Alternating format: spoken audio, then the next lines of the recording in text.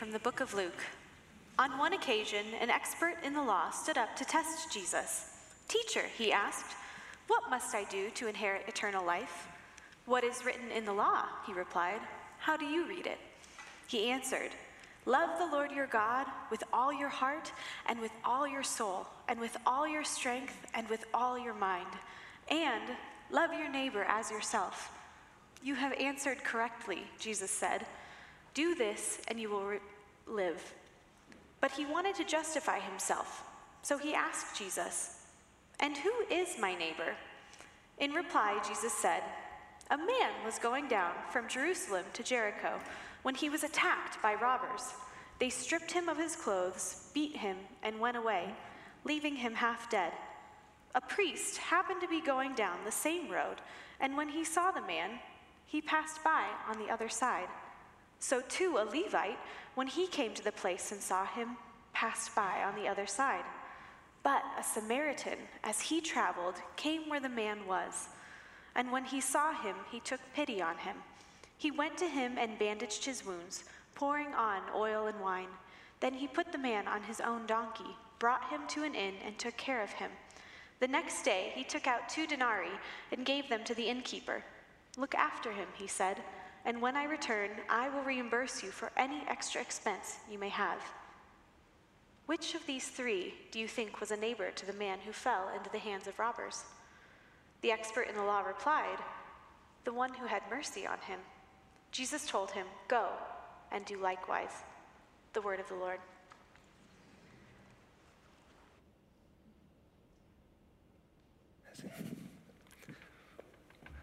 All right, good morning. I'd like to ask the ushers to come down to receive the offering as we jump into the message today. If you're a guest with us, please feel no obligation to put anything in the basket as it passes. This is simply for our members and attenders to give back to God what He's given to us. As Justin just mentioned, we are in a mini-series last week and this week on our Restore rhythm at Waterstone, which is seeing God's kingdom come into the world. And so we're talking about engaging globally. That's what Nick preached on last week. And today I'm going to be talking a little bit about engaging locally. But before we jump into that, I have to say, I'm a little frustrated with some of you because a few weeks ago, actually it was a couple months ago, I preached on the Beatitude series on peacemaking. And in that series, probably don't remember much about it, but there was one illustration I used where I said that when my siblings and we would fight, my parents, they would make us hold hands and walk around the block, and if that didn't work, they'd put a t-shirt on us and make us go around the block that way. And I've had so many kids from our church come up to me over the last couple months angry at me because they knew that story from when I was a youth pastor, and you're making them do it now, and they blame me for it, and they are so mad at me for it. In fact, a couple weeks ago, I was talking to a middle schooler, and he was saying his parents, I'm not going to call anyone out, I'm not going to name any parents, but he was saying that his parents are making him do this. I was like, well, how's it going? Does it help you get along with your siblings better? Like, does it stop the fighting? And I kid you not, he looked at me, he sighed, shook his head, and just walked away. He wouldn't even talk to me. So your children hate me now. Thanks for that. It's wonderful. And they're so mad. And so I thought about that this week because I was going to share another parenting strategy that my mom used when I was a teenager, but I'm kind of scared to because I don't want kids more mad at me than they already are. I'm going to get like attacked at VBS this summer or something. So, but the strategy that my mom had. So when I was growing up, I was a really, really heavy sleeper. Actually, I'm still a heavy sleeper, but I'm just an adult now, so I know how to get out of bed. But as a teenager, I struggled so much getting out of bed in the morning because it wasn't that I didn't hear my alarms or that I just slept through, but I was really good at finding that comfortable spot in the bed. You know what I'm talking about when you wake up and the covers are just right, the temperature's perfect, and the pillow's just where you need it, and you're too comfortable, you have no willpower to get out of bed. That was my entire high school life. And so my mom, she would try to help me get up. So she bought me an alarm clock. She would come in and then try to wake me up and shake me awake. And nothing worked. I was too comfortable. And so she developed a new strategy she would just walk into my room when it was time for me to get up, and she would spray me with a spray bottle in the face which she got from how we treated our cat when the cat got in places that the cat wasn't supposed to go. That's what she treated me like our house cat. So she would spray me in the face, and if the spray didn't work, then she would just take the lid off and dump it on me. And at the time, I hated it. Now looking back, it's hilarious to think that that's what her strategy was. But she thought, man, if he's comfortable, I just have to introduce a little discomfort into his life to wake him up, right?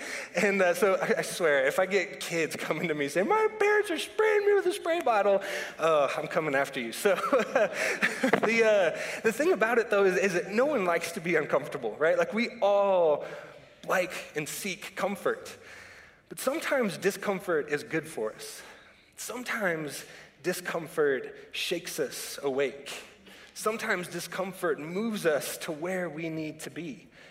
I think the story that Madison just read, the story that we're looking at today, is a story from Jesus that makes us uncomfortable.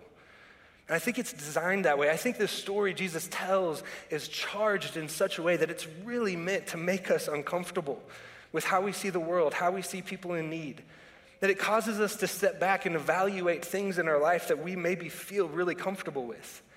And so I'm going to pray for us today as we jump into the story that I think it's somewhat of a dangerous and a bold prayer for myself and for you, that Jesus would make us uncomfortable today. As we look at this story, that he would shake us and that he would wake us up from our comfort and from our slumber. So let me pray for us. Heavenly Father, God, I ask and I pray that... God, that you would make us uncomfortable. God, I pray that the areas of our life where you need to shake us, where we need to be woken up, that you would do so today through the power of your Holy Spirit, through the words of your scripture, God. I pray that as a church, we would be awakened to the kind of people that you have called us to be. And it's in Christ's name we pray. Amen. All right, so we're going to jump in. It's in Luke chapter 10. If you have your Bibles, you can go ahead and turn there. If you don't have your Bible, you can look it up on your phone very easily, or you can also follow along on the screen. But Luke chapter 10, we're going to pick up in verse 25. And it says, on one occasion, an expert in the law stood up to test Jesus. Teacher, he said, what must I do to inherit eternal life? Now, we need to understand that this expert in the law, he's not a lawyer. He is not someone who is practicing law or knows like the Roman law of the day. He's a biblical scholar. So he's an expert in biblical law. It means that he probably has at least the first 5 books of the Bible, Genesis, Exodus, Leviticus, Deuteronomy, and Numbers, memorized front to back. He knows all of the law forward and backwards. He's an expert in the law who knows the Bible, knows Scripture really, really well. So he comes to Jesus and he tries to test him with this question: what must I do to inherit eternal life? What is written in the law? Jesus replied. How do you read it? Which, if you've ever been in a classroom and the teacher turns the question that you have back on you, you know how annoying that is. And if you've ever been a teacher in the classroom, you know how effective it is to help someone learn. So that's what Jesus does. Turns the question back and says, well, how do you read the law? You're an expert. What do you think? And he says, love the Lord your God with all your heart and with all your soul and with all your strength and with all your mind, and love your neighbor as yourself.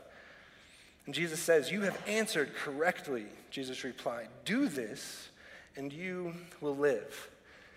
It's interesting, he gets the answer right. This person coming to test Jesus, this person coming in a confrontation with Jesus, answers in a way that Jesus says, no, you nailed it. That's actually how I answer the law. The whole law can be summarized as love God with all that you are and love your neighbor as yourself. If only the story had stopped there for the man. But he wanted to justify himself. So he asked Jesus, who is my neighbor? And you can feel the tension in the text as he comes back at Jesus. He's like, okay, so who is my neighbor then? I got it right, but who is my neighbor? How do we define who the people are that we have to love in the world? I mean, where do you draw the boundaries, Jesus? What are the limits of who I have to love and who I don't have to love? Who falls inside that camp and who falls outside of it? I love the way the Message translates that part, that looking to justify himself. The Message says that looking for a loophole in who he has to love, looking for a way out of it. Because the reality is, I think that many of us You know, we come to this text and we kind of want to judge this guy like, oh man, what a chump. This dude's a jerk. I mean, he's like trying to figure out who he has to love and who he doesn't have to love. Like, just love everyone, man. Just accept everyone. Why are you trying to decide who's worthy of your love and who's not worthy of your love? But I don't actually think that this guy is that much of a jerk. I think he's just human. I think we all try to limit and boundary the people in our lives that we have to love. We all want to figure out, okay, who is inside my camp? Who is my neighbor? Who looks like me? Who acts like me? Who thinks like me? Those are the people that I like, that I'll love them. We all try to boundary and limit. Like, he's not a bad guy. I think he's just like you and me. We all try to limit and boundary God's love. I was convicted about that this week because so sometimes people, they interact with me and they think that I'm an introvert, and that's fine. I'm actually not an introvert, I'm an extrovert. But the truth is about myself, people sometimes think I'm an introvert because while I'm an extrovert, I don't like very many people. You can ask my wife, I'm really judgmental towards a lot of people. And so all the time I interact with people and I'm like, you know what? I don't like that person very much. So since I don't like them, I really don't have to love them or spend time with them or interact with them. And I create boundaries around who I'm supposed to love. And I try to limit who God has called me to love. And I'm definitely going to regret sharing that with you guys later because just even last night, Jan Renault, Larry's wife, came up to me. He's like, I'd ask you to dinner, but I know if you say no, you don't like me, so don't want to be rejected. So it's not what it means. So I'm going to move on. But we all try to limit the people that God has called us to love. That's what this guy is doing. And what I think Jesus is showing us in this interaction with the expert in the law is that this is a person, he knows the Bible really well. He is a person who gets the answers right. I mean, he's the one in Sunday school class who his answer shoots up and he's like, this is what Scripture says. And Jesus is like, yeah, you got it right. But what should make us uncomfortable about the expert in the law is while he knows Scripture really well and gets all the answers right, he doesn't know Jesus at all. And see, I think it's very possible for us to know Scripture, to know the Bible. It's possible for us to come and to be in Bible studies and know Scripture and memorize verses and still not know Jesus. Just knowledge of the Bible does not make us know Jesus. And I think it should make us uncomfortable. Because the fact is that if we know Jesus, we don't look for the loopholes in who we're supposed to love. When we know Jesus, we don't look for the outs, or we don't try to create boundaries or limits on who God has called us to love. And the expert in the law, he misses it. Because it's very possible to think rightly about certain issues and to know your Scripture and to still miss the heart of Jesus. And so where are you looking for a loophole in love? Are you uncomfortable yet? Because I am. So the man asks this question, and there's tension because he's pushing back against Jesus. Who's this man who are the people I'm supposed to love?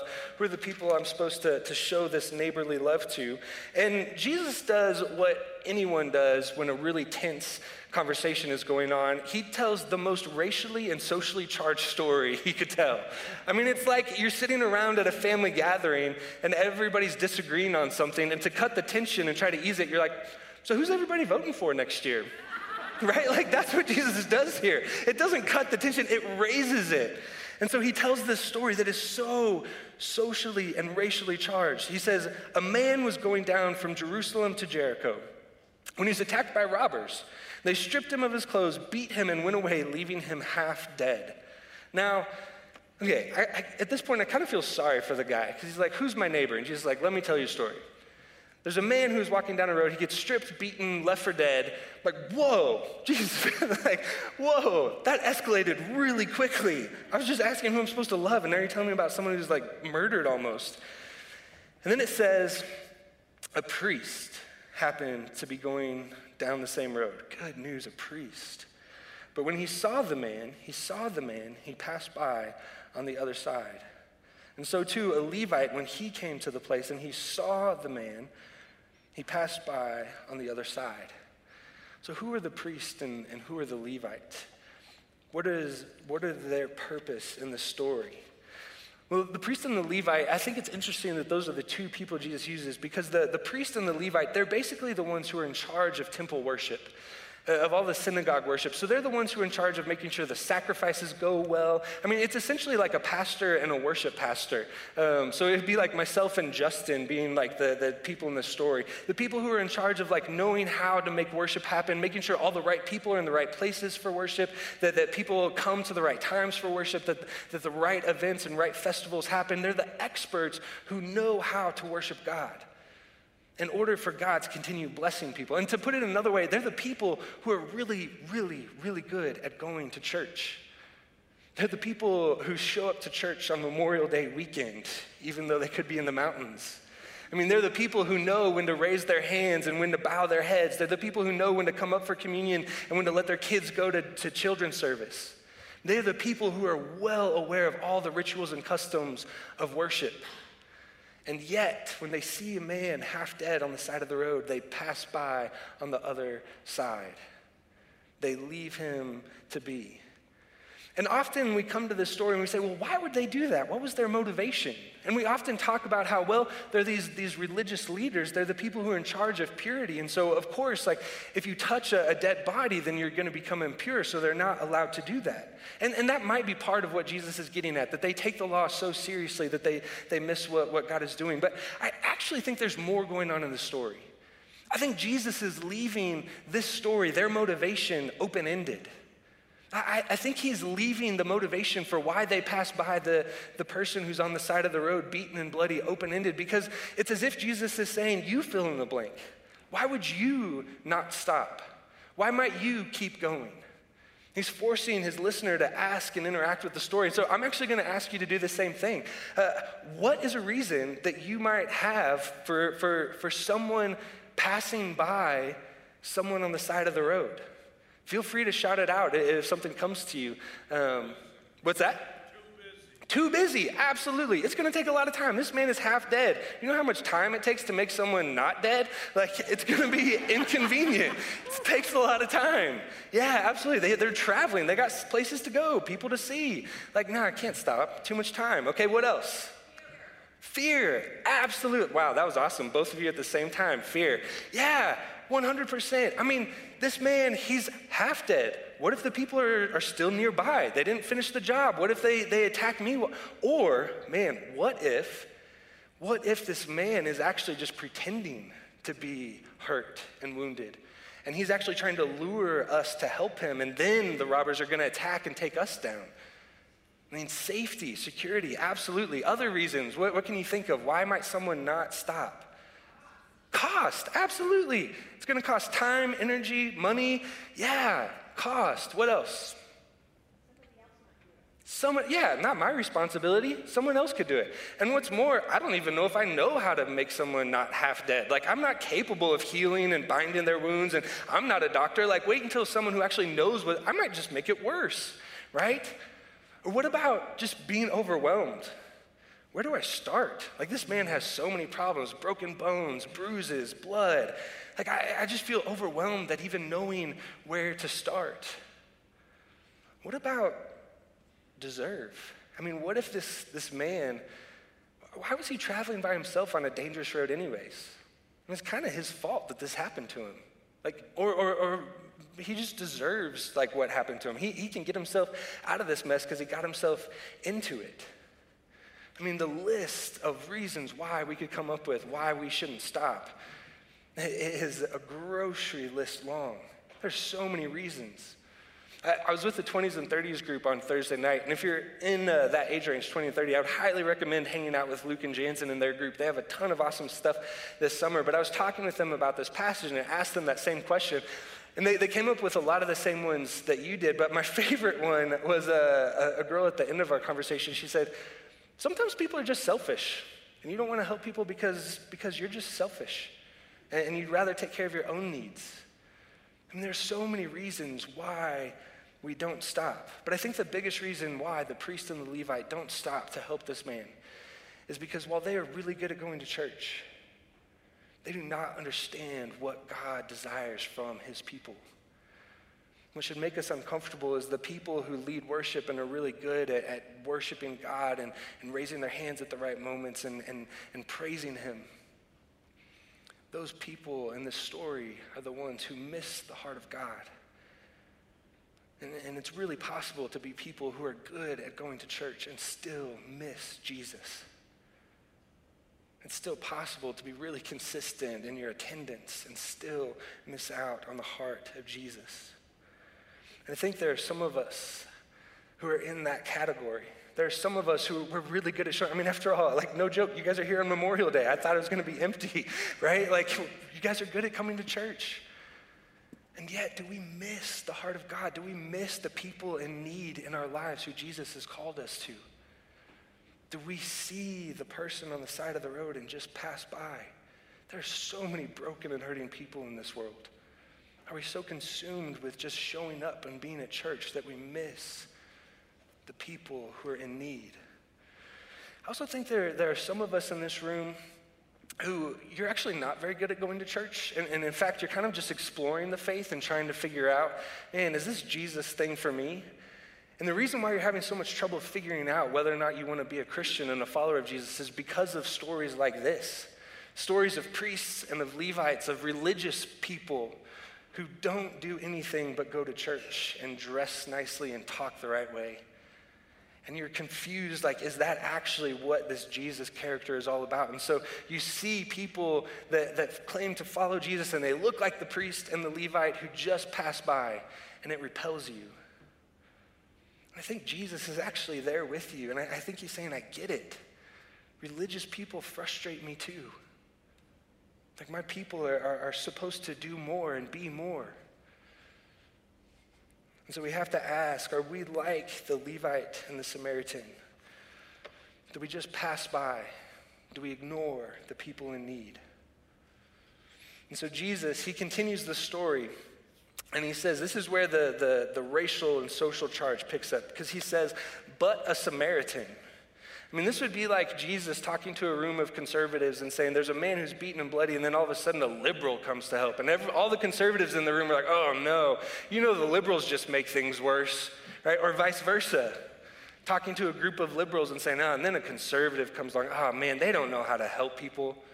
I mean, the tension would build because he's talking to a room of Jews and he makes their enemy. He says that he's the one who comes, a Samaritan, and you're expecting him to make the situation worse. And yet it says, as the Samaritan traveled, came where the man was, saw him, he took pity on him.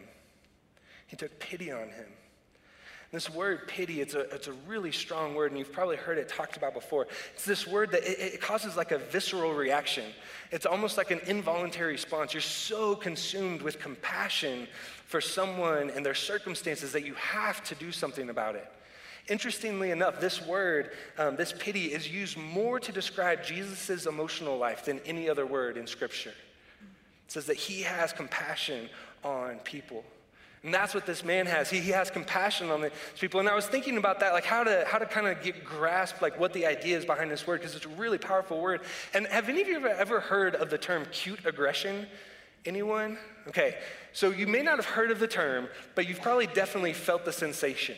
So cute aggression is where you see a really cute picture of a baby puppy, or maybe you're interacting with a baby puppy, or an actual baby, and you're so overwhelmed with how cute it is that you kind of get aggressive towards it, and you want to like, I just got to squeeze it. It's so cute. You got to pinch its cheeks. You want to bite it, and you don't really want to bite it, but like you just want to like nibble on it, right? Like, so my wife she's about a month from having a baby. I'm well aware that this is going to be our reality for like the rest of my life in about a month. But it's this idea that you are so consumed with how cute and adorable and so much affection for this object that you have to like, you just got to squeeze it and let it know how much you love it.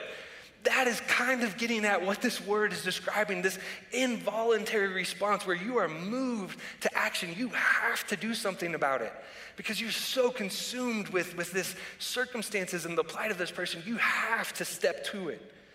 So you can remember cute aggression. So this man, he has cute aggression. He has this intense affection for this person that is hurt and wounded. And notice the Good Samaritan, he doesn't stop to ask the man on the side of the road, are you my neighbor? Good. Like, are you like me? Do you vote like me? Do you look like me? Do you think like me? Like, he doesn't stop to ask what the expert of the law asks. He's not trying to create boundaries or limits to who he's supposed to love. He sees a person in need, and he's moved with compassion to that person. We have to ask ourselves, are we moved with compassion towards people in need in our world? And better question, why aren't we compassionate? Why don't we move towards those who are in need? Why don't we have that kind of response? Because that's who Jesus lifts up as the hero, the person who has pity and compassion. And he goes on, and he not only did he have compassion, but it says in verse 34, he went to him and bandaged his wounds, pouring on oil and wine. Then he put the man on his own donkey, so he's now walking, brought him to an inn, and took care of him. Not only is this man, this Good Samaritan, moved with compassion, but he is moved to make contact with this person in need. He is moved to engage. He takes care of his wounds. He cleans him. You can imagine the situation that it's going to be dirty, it's going to be messy, and yet he chooses to make contact, to clean, to put him on his donkey, to walk. He makes contact with this person, and he doesn't do what the priest and the Levite do. He doesn't move to the other side of the road. He moves towards the man. He doesn't create distance. How good are we at creating distance between ourselves and people in need? I mean, how good are we at creating boundaries and space between the people in this world who are in need and ourselves? I mean, I've had conversations with people before where people in need start moving into the neighborhood and they say it's time to leave. I mean, how good are we at creating fences and building walls and trying to separate ourselves from the people in this world who need our compassion? Now, this man, he doesn't stop to ask whether or not this person deserves it. He just moves towards him. Not only that, but he doesn't stop to ask if it's safe. He doesn't stop to ask if it's secure. It makes me really uncomfortable. Because every time I interact with a population that I think I need to serve and they're often in need, I think, man, like, what if this isn't safe for me? Maybe I shouldn't bring my wife there because what might they say or do to her? You see, what happens is when we create distance between ourselves and people in need, we are free to make assumptions about them. We're free to assume the worst. Oh, you know why those people are in need? Well, they're just not hard workers. Like, they just don't know how to pull themselves up by their bootstraps. Or those people in that group, they're not safe. I mean, they're dangerous. See, we feel free to make assumptions about people when we create distance between ourselves and them, and to ask whether or not it's safe. But the Good Samaritan, he doesn't do any of that. He moves towards them, makes contact because of his compassion, and he's driven there by his love. He doesn't make assumptions. Francis Chan, he puts it this way, because he says this. Do we have that quote? Nope, we don't have that quote. He says, having faith often means doing what others see as crazy. Something is wrong when our lives make sense to unbelievers. I mean, if we can just be really honest, what this man does, moving to the person on the side of the road who's beaten and bloody, I mean, it is a foolish decision. It's stupid. Like, if you move to someone who's in that situation, you have no idea what might happen to you. And yet that's who Jesus lifts up as the hero, as a person who doesn't have care for his security, but just moves towards the man in need. So have we created boundaries and distance between ourselves? Have we made assumptions about people? Have we tried to fortify ourselves and isolate ourselves in the safety and security of our own homes and neighborhoods where everyone looks and thinks and acts like us and we don't have to interact with people who are in need? It's a question Jesus' story forces us to wrestle with. And to make matters even more uncomfortable, not only did this man take action to save the person he had compassion on, but he did so at great cost to himself. Time. Took him an entire day just to get the man to the inn. And then it says he gave 2 days' wages, so he's inconvenienced now to the tune of 3 days. I mean, it took energy and effort, dignity. He walked while the man rode on his donkey. He interacted with someone who was naked. I mean, it cost him in all sorts of ways. And yet, this cost, he doesn't stop to ask whether or not this person deserves it. See, in America, in our society, we like to stop and ask, well, does this person deserve my help? Is this a person who deserves my money or my time? And Jesus, he doesn't ask that question. He just says, is this person in need? It's not about deserve. And that makes us really uncomfortable because we don't want to give our time or our money to people who, man, what are they going to do with it after I give it to them? What are they going to do with this gift? And yet Jesus says the Good Samaritan, he at great cost to himself helps this person in need, not asking the question of whether or not this man deserves it, but just simply asking the question, is this a person in need? That's the person that I'm supposed to go to. And I think the point of this story, what Jesus is saying is that who are we? Are we the Levite and the priest? Or are we the Good Samaritan? Would we stop when we see someone in this situation? Because he goes on and he finishes this story and he says, in verse 36, which of these three do you think was a neighbor to the man who fell into the hands of the robbers? And the expert in the law replied, the one who did mercy on him. The one who did mercy. And Jesus told him, go and do likewise. What's interesting about this story is that 4 times the same verb is used, do. So at the very beginning, the man comes and he says, teacher, what must I do to inherit eternal life? And then Jesus asks him the question back and he says, love God and love others. And Jesus says, do this and you will live. And then at the end of the story, Jesus asks, who was the one who was a neighbor? And the expert says, the one who did mercy. And Jesus tells him, go and do likewise. See, there's this whole part of this story that is built on action, built on doing. I think what Jesus is trying to do is he's trying to draw a distinguishing factor between people who know the right things, like the expert in the law, and people who do the right things. People who are good at going to church and people who do church. Because the truth is, Jesus has not called us just to know the Bible or to go to church. Jesus has called us to be the church and to astonish the world with our acts of love and compassion towards those who are in need.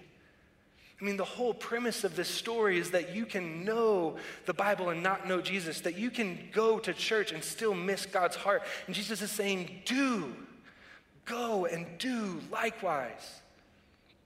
It's why at Waterstone, we don't just ask you to be a part of a Bible study or a small group. It's why we don't just ask you to come to church on a Sunday morning.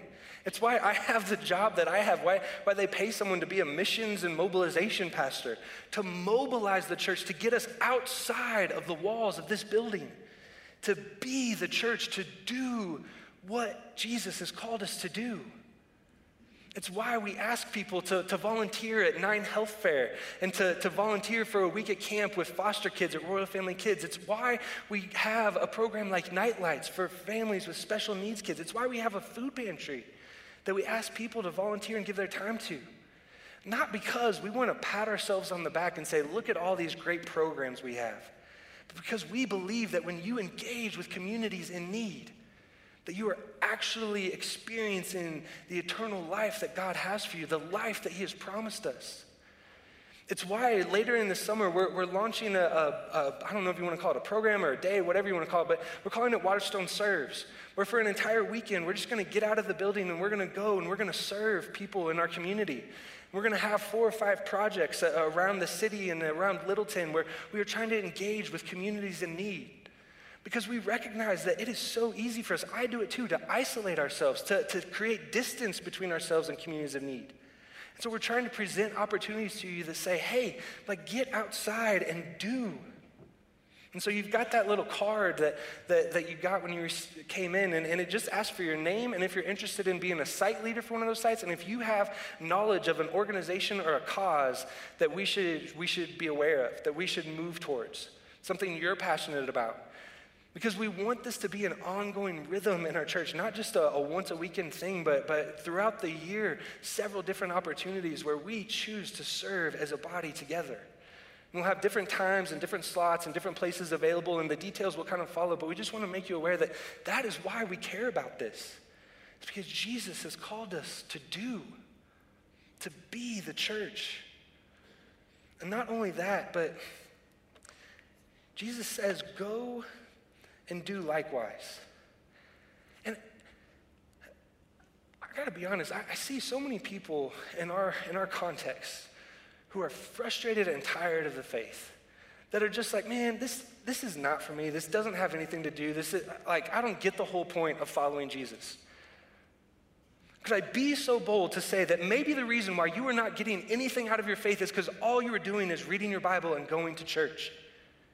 That Jesus has called us to more, that he has called us to engage with the needy, to be the hands and feet, to bring his kingdom, to engage with people who are desperately in need of the love and compassion of others, who don't judge them on whether or not they deserve it, but just say, Jesus loves you, so do I. I mean, would that maybe get us closer to the eternal life that Jesus promises? He says that if you do this, you will live. And I'm not saying, please don't email Larry. I am not saying that if you do good acts, you're going to get into heaven. That's not what I'm saying. What I am saying is that when we do acts of kindness and love and justice and mercy, that we experience more of the life that God has called us to, that we experience more of the abundant, full life. You want to experience the riches and the goodness of his grace and mercy, then dispense it on others. And maybe if you're tired and frustrated with your faith, get out and do. Because Jesus has called us to more than just coming and sitting in a pew on a Sunday morning or a Saturday night. When I see this call at the end to go and do likewise, I get so overwhelmed. Go and do likewise, like the Good Samaritan? All the reasons come to mind: the safety, the time, the cost, the energy, the deserve. I have all those questions that go through my head. Go and do likewise? On my best day, I struggle to love my wife that way, that sacrificially. And you better believe if she was in this situation, I would help. But on most days, loving her sacrificially is hard. And I love her a lot, most of the time, right? Like, it's hard. Go and do likewise? How in the world do we go and do what the Good Samaritan did? There are so many problems in this world, so many people in need. How do we go and do that? How do we move past all of our questions and our doubts? I think it happens when you recognize that the hero in the story is not you or me. Yep. The hero in the story is Jesus. Yep. Jesus is the Good Samaritan. Jesus is the one who didn't create boundaries of who God called him to love. Jesus is the one who didn't just simply say that I know God, but he actually went and did the things God called him to do. He was the one who moved and had compassion towards us, that moved to make contact with humanity by coming human. He was the one who was moved by this compassion to take action at great cost to himself. At great cost to himself. To restore and heal us. And like the Good Samaritan, makes the promise that he will return and make all things right one day. He is the Good Samaritan. And when you realize that Jesus did not stop to ask whether or not you deserve his grace or his forgiveness or his love or his mercy or his gift, but he simply gave it freely, then who are you or I to withhold that from others and to ask whether or not they deserve it? Jesus has called us, a new command I give you: love one another as I have loved you. Just as sacrificially, love one another. May we, the people of Waterstone, be people who move to the world with compassion, to make contact with those who are in need at great cost to ourselves, because we have a Savior who has done that for us. May we be people like the Good Samaritan, who don't choose to question whether or not people deserve our love or our time or our gifts, but move towards them, because Jesus has called us to not simply go to church, but to be the church. May that be true of us. Heavenly Father, God, I ask this morning that just that simple prayer, God, that we would be the church. That Waterstone would be a place known for its love and compassion for the needy and the outsider. a place that doesn't stop, a place that looks crazy to the world, that doesn't make sense to those who don't know you.